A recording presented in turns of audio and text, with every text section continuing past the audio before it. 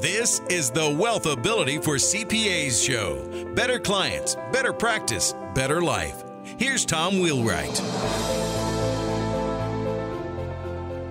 So probably the biggest issue that everybody in the CPA profession is aware of is the shortage of good accounting students, good accounting professionals. It's so hard to fill our ranks these days. There's more and more demand for our services, and yet fewer and fewer accountants entering the profession.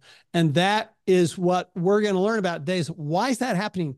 What is driving the CPA labor shortage? What does it mean for our business down the road? I have my own views. You've heard some of my views before. Today we have Dr. Paul Madsen from the University of Florida, an accounting professor. So he's right there in the front lines when the students are coming in, and he's hearing what they say. So Paul, it's really, really good to have somebody that's getting it right when they're starting out. But tell us a little bit about your experience at the University of Florida and what you teach down there. Okay. Yeah, I'm the Deloitte Association professor of accounting at the University of Florida. I'm an associate professor. Most of my time I spend doing research, and I do research on the labor supply in accounting. Oh. I teach my mostly introduction to financial accounting, but to MBA students and other master's students. Right. So, okay, perfect. So we do have the right guy here. This is great. Paul and I actually share a heritage. We grew up in Utah. So we discovered that earlier today. So really good to have another Ute. I know you're at the University of Florida, but I know you've got to be red and white at heart. So here's the big question. So why, in your opinion, what you're seeing, why are young people not going into the accounting profession? So I have kind of a short answer and a long answer. The short answer is that entry-level pay is too low. And I think that's the biggest problem. But the longer answer involves, how is it possible to have a market where the price does not adapt to imbalances in supply and demand? Because the story that you get from kind of the press and the standard story gets you to the point where you say, well, the price is too low. They're not paying enough. But only recently have I gotten to the point where I can begin to answer why. Why doesn't the market work? Yeah, that's an interesting one. So the first thing I'm going to ask you is, okay, so what do you see as the entry pay level? What is it? I mean, you've done research in this area, and what should it be? Yeah, well, so it's it should be whatever makes supply equal demand. And like that's kind of basic econ theory. And I think the best way to kind of empirically try to measure that is, what are other people with similar educations and backgrounds earning? And the best data I've seen on that's recent and up to date came from the Wall Street Journal, which has been writing articles about the problem for a while. And so they have a nice graph in one of the recent articles by one of my favorites. I gotta get her name. So by Lindsay Ellis. So they get some census data, and it's like young entry-level accountants are making like $56,000 a year, but then they list a bunch of other kind of similar business occupations, and they're making like 75 to, I guess 75 is kind of the top, but they've all been growing. So the pay has been going up over the last 10 years, except for accountants. So, all right. So I'm going to bite. Yes. Why? Why hasn't the pay, in your opinion, and I'll share mine afterwards because I have my own thoughts on this, but in your opinion, why hasn't the pay been going up? Why has it been inelastic? Okay. Yeah. So I love this question. This is a research question, and that's what I do. I try to do research. So there's a bunch of hypotheses out there, and I think many of them are not kind of supportable. My short answer is, it looks a lot like an oligopoly, or really an oligopsony to me, which we can talk about. There's market power. The big four control kind of the majority of the entry-level market. It's the prestigious place to be. And I don't think they're setting wages competitively. I owe a lot of this thinking to a guy named Martin Schmaltz, who's the chief economist of the PCAOB, who did a really good presentation on this recently at a conference. So they've done a really good job of saying we're the best. which they Yes. have. Okay. Yes. Like you, if you, like when I graduated from University of Texas 40 some odd years ago and with a master's degree. And there was no question. I mean, at the time it was Big Eight. Same thing though. Right. So you're going to one of these top firms, or I mean, why wouldn't you? Yeah. You came out of the top school. So at the time, University of Texas, I think it still is the top Still very good. tax school in the country, and you're coming out of the top school. Why would you go anywhere but the big four accounting Right. firms? And when I started, so to put this in perspective, and this does put it in a little bit of perspective. So when I started, the average salary with a master's degree was right around 20,000. Right around 20,000. So I think I started around 22. I was a little higher than average.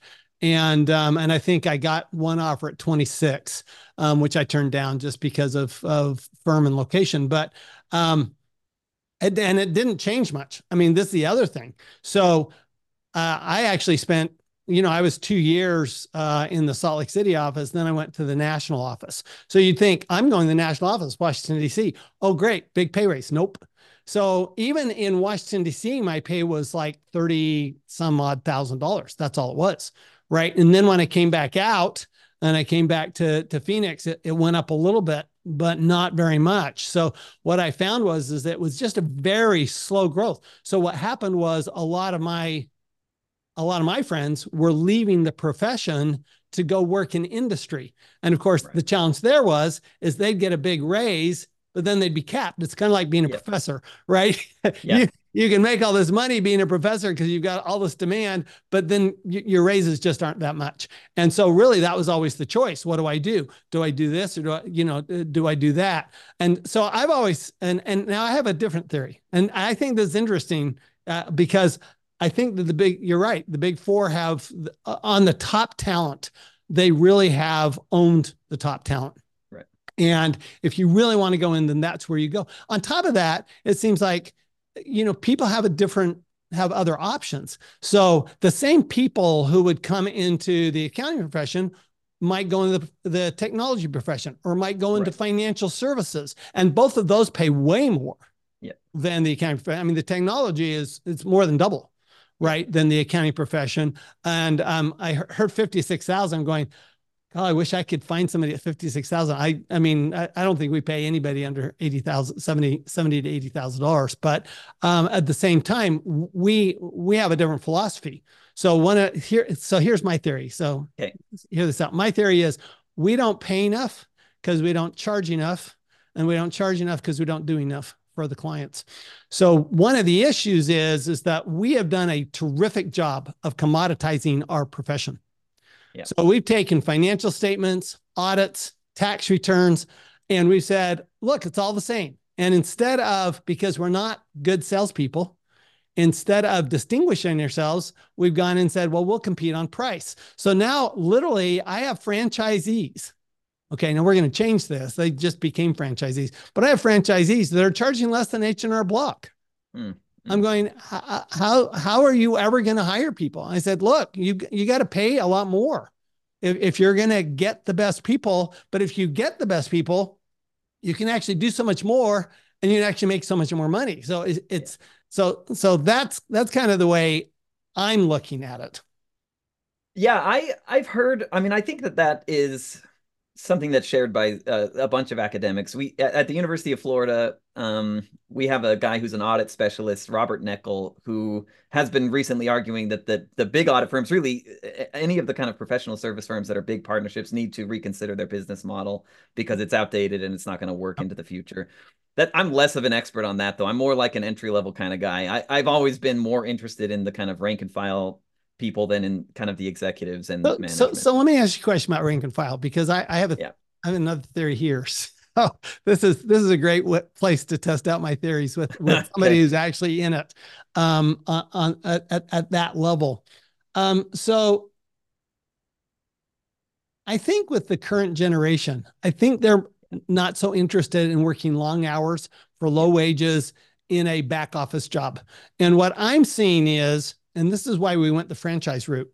We could have been a big firm. We could have been a big national firm. We're one of the top marketing firms in the country. And we decided against it. And we first went to a network version that proved that we would be better off with a franchise. But the idea of the franchise is everybody's an owner. So you have small firms, independent owners, kind of like small independently owned restaurants that just share a system, right? And they might share some common ownership, but they're really independently run, owned, and operated. And what we've had over the last, since the 1990s, since American Express, is we've had this huge consolidation of the accounting profession, which I think has actually hurt the profession. Yeah. So I'd kind of like your thoughts on that consolidation and what you see happening. And do you see that when you talk to your young students, are they wanting to be more entrepreneurial? Are they more interested in having more contact with the clients? Yeah, so I think this is what really interests me. My original interest in just the whole topic of accounting labor, I started down that path because I don't really have an accounting background myself. I have a finance bachelor's degree, a finance master's degree. While I was at the University of Utah, I took an amazing financial statement analysis class from Christine Bodison, who's now the academic member of the Financial Accounting Standards Board. But it converted me. I decided I want a PhD and it's going to be in accounting. But then in the years since then, I kind of have felt like an oddball in my discipline. I don't fit in. And it made me wonder, like, why? What are the traits that I have that are not kind of common among accountants? So I started to do research on what are the things that make a person attracted to an accounting career. And I actually think this relates exactly to what you're talking about. And my guess is that you are also an oddball because you're entrepreneurial. So the things that really historically have attracted people to accounting are that it's very secure. The outcomes are not that variable. Right. And it's like relatively well paid. So it's historically attracted a lot of people from low socioeconomic status background. So if you're like a first generation college student, you're particularly likely to want to major in accounting. And the reason is you think you're going to college to get a good job. And accounting is kind of like a prototypical good job. It's a sure thing. Yeah. But one of the things you're not looking for is to study something that you are deeply passionate about. And you're not there to like figure out how you can best contribute something positive to humanity. It's a different set of values. It's like, I really want to ensure that I am secure. Okay, so that means a lot of things, I think, about our discipline. But one of the things is that risk preferences are associated with all of that stuff. So we wind up with a bunch of people who are conservative. And that I don't think those people are overrepresented among entrepreneurs. It's that because entrepreneurship is a riskier choice. So if you go through the accounting path, you're selecting out a bunch of risk takers, and then in order to become an entrepreneurial accountant, you have to take risks. So it's an especially rare little group. And I actually sort of think I have a similar profile. I like doing risky research. And I'm baffled by my colleagues who are just way too conservative about risk. But I think the reason that they're that way is that they chose to become accountants, and they chose to become accountants because they did not want to take risks with their career. They didn't want to take the risk. I get that, and that's why you end up with a lot of employees who they just want to be employees. They don't want. I don't quite understand that mentality, because to me the riskiest thing I've ever done was being an employee, because you only have one client. Yeah, if you're an employee, you have one client, and if you lose that client, you got to go find another client, and in between, you don't have any money. And so I'm going, how is that less risky? But it's so interesting to me that you have what you end up with is you end up with people, they'll go to like Big Four, they'll go to or a national firm, and they'll be there for 2 to 5 years. And of course, Big Four has always had an up or out, right? Yep. You either make partner or you're done. There are no lifetime managers there. And so let's say you go out. Well, what you realize actually pretty quickly is you start talking to your buddies who've already gone out, and they're going, I'm making twice as much as you are. And because I have my own clients, and buying a CPA firm is really easy and it's actually pretty cheap. You can go buy the clients, buy the systems, et cetera. there's still some anxiety there, which is kind of the model behind the franchises. We take that anxiety away, is that you don't have to learn how to market. You don't have to learn how to sell. We can do that. You don't have to do that kind of stuff. You can just serve the clients, which is what you're doing anyway, but you can make 2 or 3 times as much money. So it's actually, in my mind, a pretty sweet business model for those who are maybe a little entrepreneurial, but not like, I'm going to go change the world, right? They're not the CEO of Baker Tilly, who wants to go out and make it the big 5, right? Which is clearly his goal in life, which good for him. But my question is, so if we're not elastic, does that mean it's just going to shrink the profession, or what do you think that means? If this, will it eventually break, or will something else change it? Yeah, I think it's extremely hard to say. Everybody's concerned about the future, and nobody knows what sort of AI, what kind of disruption we're in store for. And I'm reluctant to make predictions. The sort of idea about like low pay that is low because the audit firms have market power and they're oligopsony and they're keeping pay low. They don't have incentives to change it. And like that's the equilibrium that they have arrived at, is that they're kind of colluding to keep prices low, and they're benefiting by that. Sure. So when I try to picture what will happen, like the pressure points are the universities, really. When I think about who is under the most pressure, if we're getting lower accounting enrollments, the audit firms don't like it, and they're screaming about it. We need more people. We need more people. The universities, when price remains too low, when we get fewer and fewer people majoring in accounting, the accounting departments start to get squeezed. We need more students. We need more students. And how do you get more students? The traditional answer is you pay them more. If people viewed alternatives to the Big Four as kind of viable, popular career paths, I do think that's a release valve. If you major in accounting not thinking my only choice or my best choice or my obvious choice is to go to the Big Four, and pay is better in these other places, then yeah, I can see that as something that would save the universities and be good for us. And it would also kind of put pressure on the Big Four. If they want talent, they're going to have to pay more, because now they're competing in a more liquid, or in kind of a more fair market, and supply and demand will determine price when there's competition. Yeah, although you brought something up when you just barely mentioned AI, in that technology could easily replace all those people we're missing. So, I mean, for example, I have not the same compunction about making predictions. I'll make the prediction. I think 5 years from now, there are no bookkeepers. Yeah. There's no need for it. Between blockchain, AI, we already have Plaid. I mean, you already have the connections to actually set up your system so it automatically downloads from your bank, at midnight every night, and the transactions get loaded in the right place and to the right spot. I mean, to me, I just, that's not even rocket science. I mean, to me, that's like, why isn't that here yet? It's that kind, it's so readily available to us. Yeah. And then tax returns, similar, but audits are even more so, because blockchain is really an audit mechanism. That's all it is. It's just triple entry accounting.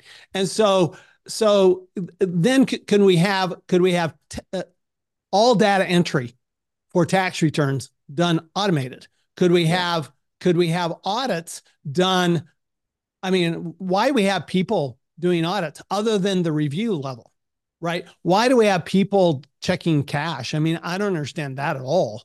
And my understanding is Big Four is they are working on this to solve this. But what do you think will be the impact of technology? How do you see that impact coming, and how fast do you see it coming?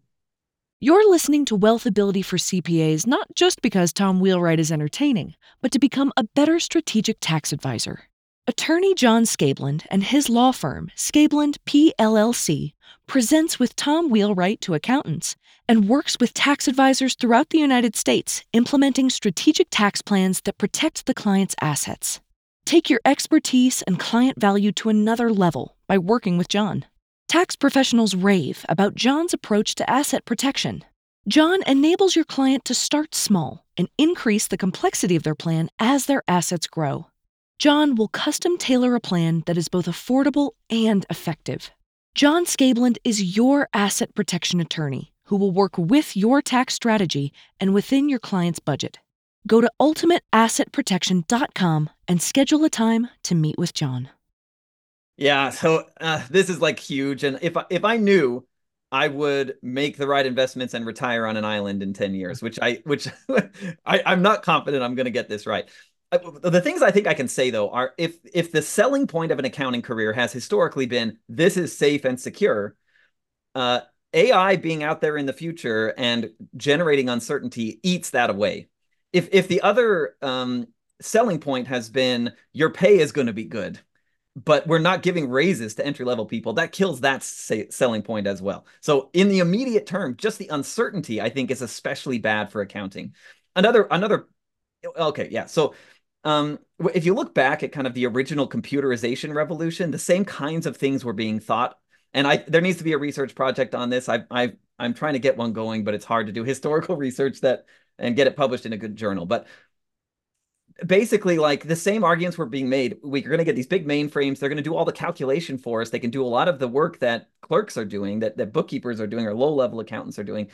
And it took a lot longer than people thought it would, but it did in the end hollow out kind of the middle of it. You still need data entry, you still need analysis and judgment, but you need a lot less kind of grunt work, boring work.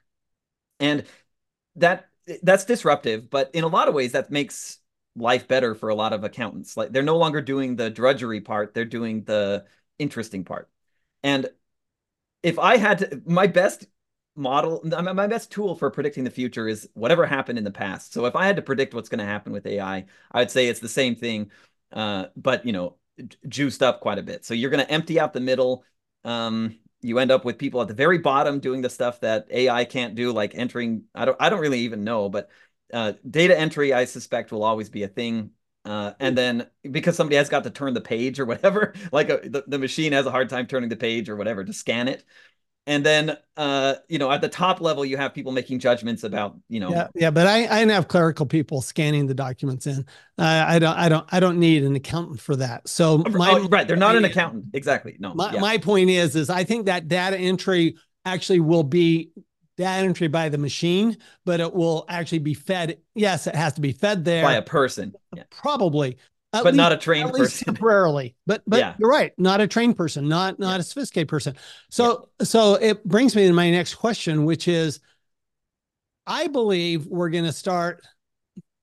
So I think my solution is, I actually think the technology is great because, like you say, it means we can do more interesting stuff. I mean, I prepared my first tax preparation job with a CPA firm. I was in actually at University of Utah.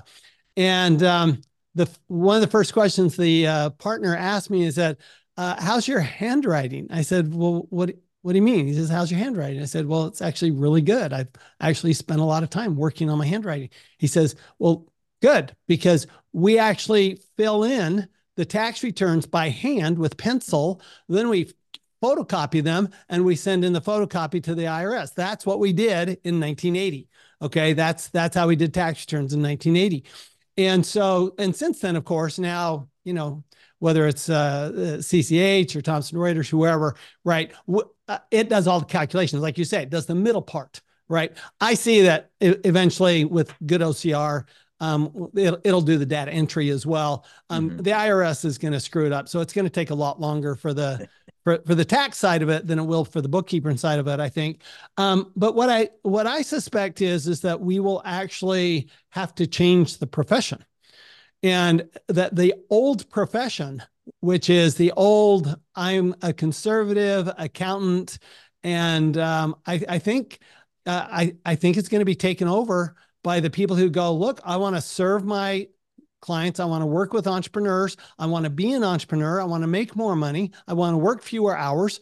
And I want to do more interesting work, which is analysis work, right? It's not data entry work. So to me, that's the change. That's basically the revolution that has to happen in the industry.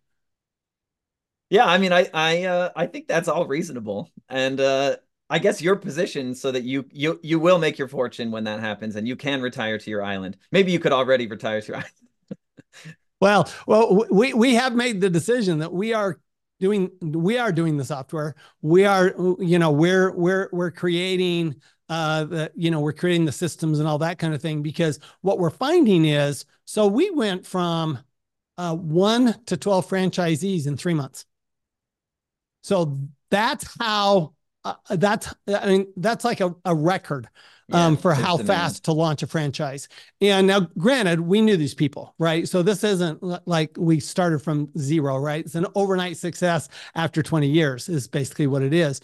So we've been working in it. But at the same time, what we're finding is that the people who are joining, becoming franchisees, this tax advisory franchisee, they're very entrepreneurial, but what they really want to do is they want to do interesting work, and they want to take care of clients, and they're happy, and they want to work with staff, but they don't want to do the recruiting. They don't want to do the billing and collection. They don't want to do set up all the systems. They certainly don't want to do the sales and marketing. That's the number one thing they don't want to do. But they are entrepreneurial enough but they do want to run the show. Yeah. Yeah, I mean, it makes a lot of sense to me. So one of the other things that I'm finding, and this is interesting, I'd like your take on this, is I found recently that, historically, CPAs have really done three things, right? They've done accounting, bookkeeping, they've done auditing, and they've done tax. I mean, those are the three primary things they do. Now I know that there's a lot of, internal controls and, forensic. There's all those subspecialties. But let's take the tax side of it. What I'm finding is, first of all, the tax side of it's highly unregulated.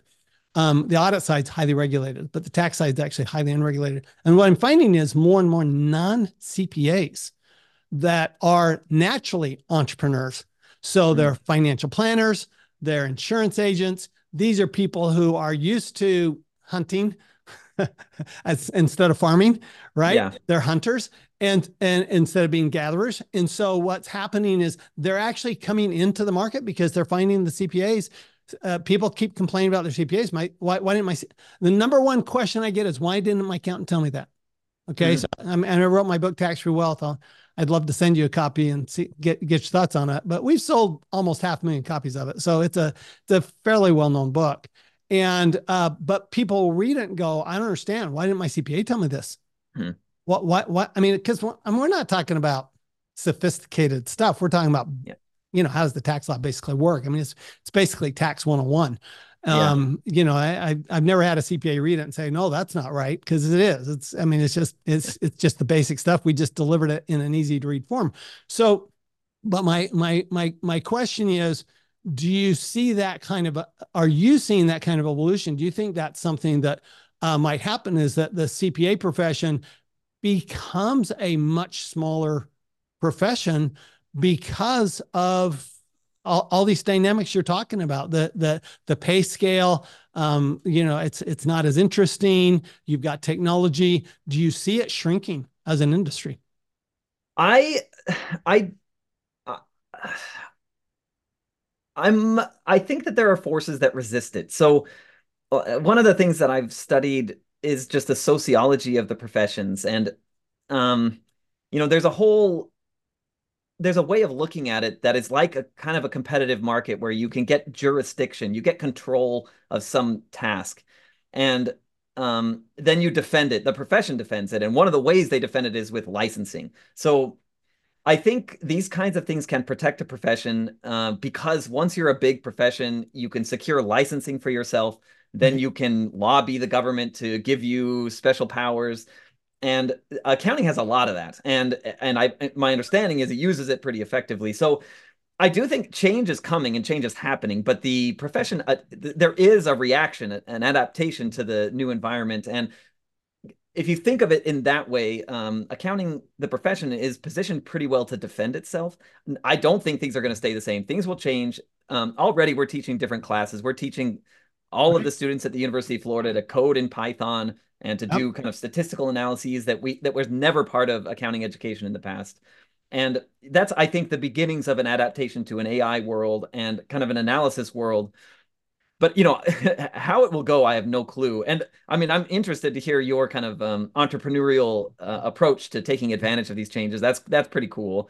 I can't say that my students are talking to me about those kinds of things, but maybe that's coming. Interesting. Interesting. So are your do you see your students have they changed much? That I guess that's a question I've got outside of being, obviously interested in technology. Have you seen the nature of the student or the type of person who comes in the accounting profession? You were talking about how it's historically been this conservative, risk averse. I just want to do my work type of a person. Have you seen that change at all in the last 10 years? I'd say the only thing that I've really noticed is that I think I have some data that says that accountants tend to be people who don't care too much to do work that contributes to the world and does good. I think that's changed a lot. I think the new generation cares, and it Cool. affects what job they'll take and what compromises they'll take to take the job. My students, the masters of accounting students here, almost all go to the Big Four, but I don't think they are going thinking that's what they want to do in the long run. I think Right. they see it as like the The next stepping stone. a stepping stone. It's like the last phase of their training. Once they put in a couple of years there, they're going to go on to what they actually want to do. And I think the big change is that next step, what they actually want to do, involves doing good more than it used to. Interesting. Interesting. So, final question for you, because you brought this up, and that Okay. is, how do we will will students start to look at non-Big Four? So, for example, my business partner, the one who runs my accounting firm. So I have an accounting firm and I have a technology firm. I have different companies, but my partner who runs the technology firm, she's a millennial, and she came out of the University of Illinois with a master's of tax degree, but came to us as a small firm in Arizona. Somebody in our firm knew the professors over there, and she actually came straight out from really a top-notch Yeah. school, University of Illinois, with a master's degree, master's of Yep. tax degree, and came to a small firm. What do you think it's going to take to have that be a legitimate option for people? Is it just going to be the pay has to be that much higher, or the work has to be that much different? Yeah, I mean, this is a great question. I think about this kind of a lot. There's so at a place like the University of Illinois or the University of Texas or the University of Florida, there's a whole recruiting infrastructure that Right. like pretty directly funnels the students into those firms, Yep. into just a subset of firms that have a long-standing recruiting relationship with the university. So at those universities, I think it's going to be hard to break the hold, and it would be a gradual process. However, some of my research is about diversity in accounting. And one of the things I can tell you from that research is that audit firms have been recruiting from the same universities for like 50 years. And they're leaving a lot of talent on the table. And that talent is especially concentrated at universities where they don't recruit, which are the universities that tend to have a lot of minority students. So I think if I'm a non-Big Four accounting employer and I want to get like talent that's been left on the table, I go to those universities. And I think to me, that's where there's flexibility and change is possible. And I think there's wasted talent on the table. Interesting. Not wasted exactly, but the Big Four are definitely not hiring the best and the brightest they could because they are under recruiting at a bunch of schools. It's kind of like when you're watching an NFL, we're watching, you're watching the Super Bowl and you see what school they went to. And you go, where is that school? Because Yeah. somewhere along the line, some talent scout picked this person out of this FBS college, the smaller college or university, Yep. and they go, this person has so much talent. They Yep. just evolved later in life. Probably they weren't an early recruit. They weren't a Nick Saban in the Nick Saban camp where they came up since they were 10. But rather that, they ended up at Marshall, they ended up someplace, I mean, you've got a couple of schools down in Florida that have just done exceptionally well over the last few years in football, as an example, and they've been pulling people that, you know, the University of Florida wouldn't look at, Florida State wouldn't look at. So that's a really interesting comment. I think that's really true. And one of the things we have noticed in our network and our franchise is that it is a very diverse group. It is an extraordinarily diverse group. We don't have a whole lot of old white guys like me. I mean, seriously, I'm the only old white guy. Everybody else is typically, we find them, they're typically millennials, and they're younger and they're diverse, and they are anxious to learn.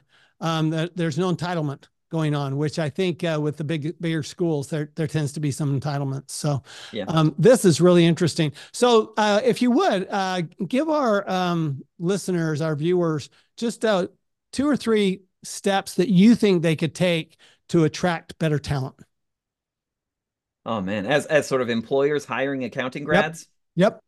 Yeah. Okay. Well, I have an opinion about this. I think there's one thing that I think they ought to be doing. The Big Four try to pretend with their advertising sometimes that they'll have like a picture of a guy with a surfboard, and they're in California, and it's like, I work for Deloitte and I'm a cool surfer person. Right. And I think this is the wrong thing. That's not what they're offering. So they're really advertising something they're not going to offer to students who don't think they're going to get that from the Big Four. So the interesting thing about your question is that you probably are asking me to talk to people who are offering more interesting work than the Big Four does. So honestly, I am 100% sure that young accounting graduates want meaningful, interesting work, and they don't think they're going to get that at the Big Four. So if you can credibly claim this job is going to do good in the world, and this job is going to be sort of stimulating to you, and this job is going to reward you for your time so that you can spend your other time doing the things you are passionate about that are not accounting, I think that the students are starving for that. They all want that. And many of them think they can't have that until they've passed through the Big Four. And if that's not true, you should tell them that. The second thing I'd say is... I love that. The second thing is I definitely am convinced that the Big Four are recruiting from a set of schools they chose 50 years ago because they were white. And that means that if you go to a university that is not on that list, the top people from that university are going to be just as good as like the top half of people at the most elite schools, but they're not being aggressively recruited by the Big Four, and the university is not teaching them that that's the only path for them. So if I were just hiring a few CPAs and I was not the Big Four, I would go to off the beaten path universities and I would try to hire their top 2 students. Okay. So final question for you, which is going back to the original statement you made, which is the CPA profession doesn't pay enough. Yeah. From a pay scale standpoint, if the average is 56,000 starting, to go to Big Four, presumably that's what you're talking about. So let's make it easy. Say it's 60. What kind of differential gets somebody's attention who could go to Big Four, but goes, wait a minute, it's enough different that I'm willing to look at this company? Yeah, I think it has to sound to them like they're getting a better financial deal. So the comparisons they're making are, what are my friends who are going to the Big Four going to earn? What are my friends who are going to the non-Big Four going to earn? And then what are my friends in information systems going to earn? And the more sophisticated ones might also be thinking, what am I going to earn in 4 years if I spend 3 of those years at the Big Four? So I'm not sure exactly what these numbers are, but they're significantly higher than 60,000. Well, it's a good point, because it's not just how much am I earning coming out, but what's my potential earning? Because, Big Four, I mean, obviously you make partner, you're making good money. Yes. So they do make good money. They're like some of the most highly paid employees on earth, which a partner at Big Four is a highly paid employee. I hope none of our listeners think that if you're a partner in a big firm that you are anything other than a highly paid employee, because right. And I mean, You are That's not why an owner. You're Yeah. not an entrepreneur. You are not an owner. You are simply a highly paid employee with a little more say than your staff has in what goes on, but not a whole lot more. So I just want, Paul, I want to really thank you for this. This is terrific information, and I think that is very, very useful. If somebody wanted more information and about what you're doing and what your studies are, where would they go? University of Florida website. I have a website that lists my research. A bunch of it that's not published yet is on a website called SSRN, which is the Social Science Research Network. It's a great place to find kind of the cutting edge research. And if you want to, you just send me an email. Then my email's on my website. Awesome. Thank you, Dr. Paul Mattson from the University of Florida. Just remember, everyone, if we don't have good, professionals, we don't make any money, frankly, and we do all the work. So we really do have to pay more, but in order to pay more, we have to we actually have to charge more, and in order to charge more, we're going to have to do more for our clients, because what it all comes down to is better clients, better practice, and better life. We'll see everyone next time. You've been listening to the Wealthability for CPA show. Better clients, better practice, better life. To learn more, go to wealthability.com.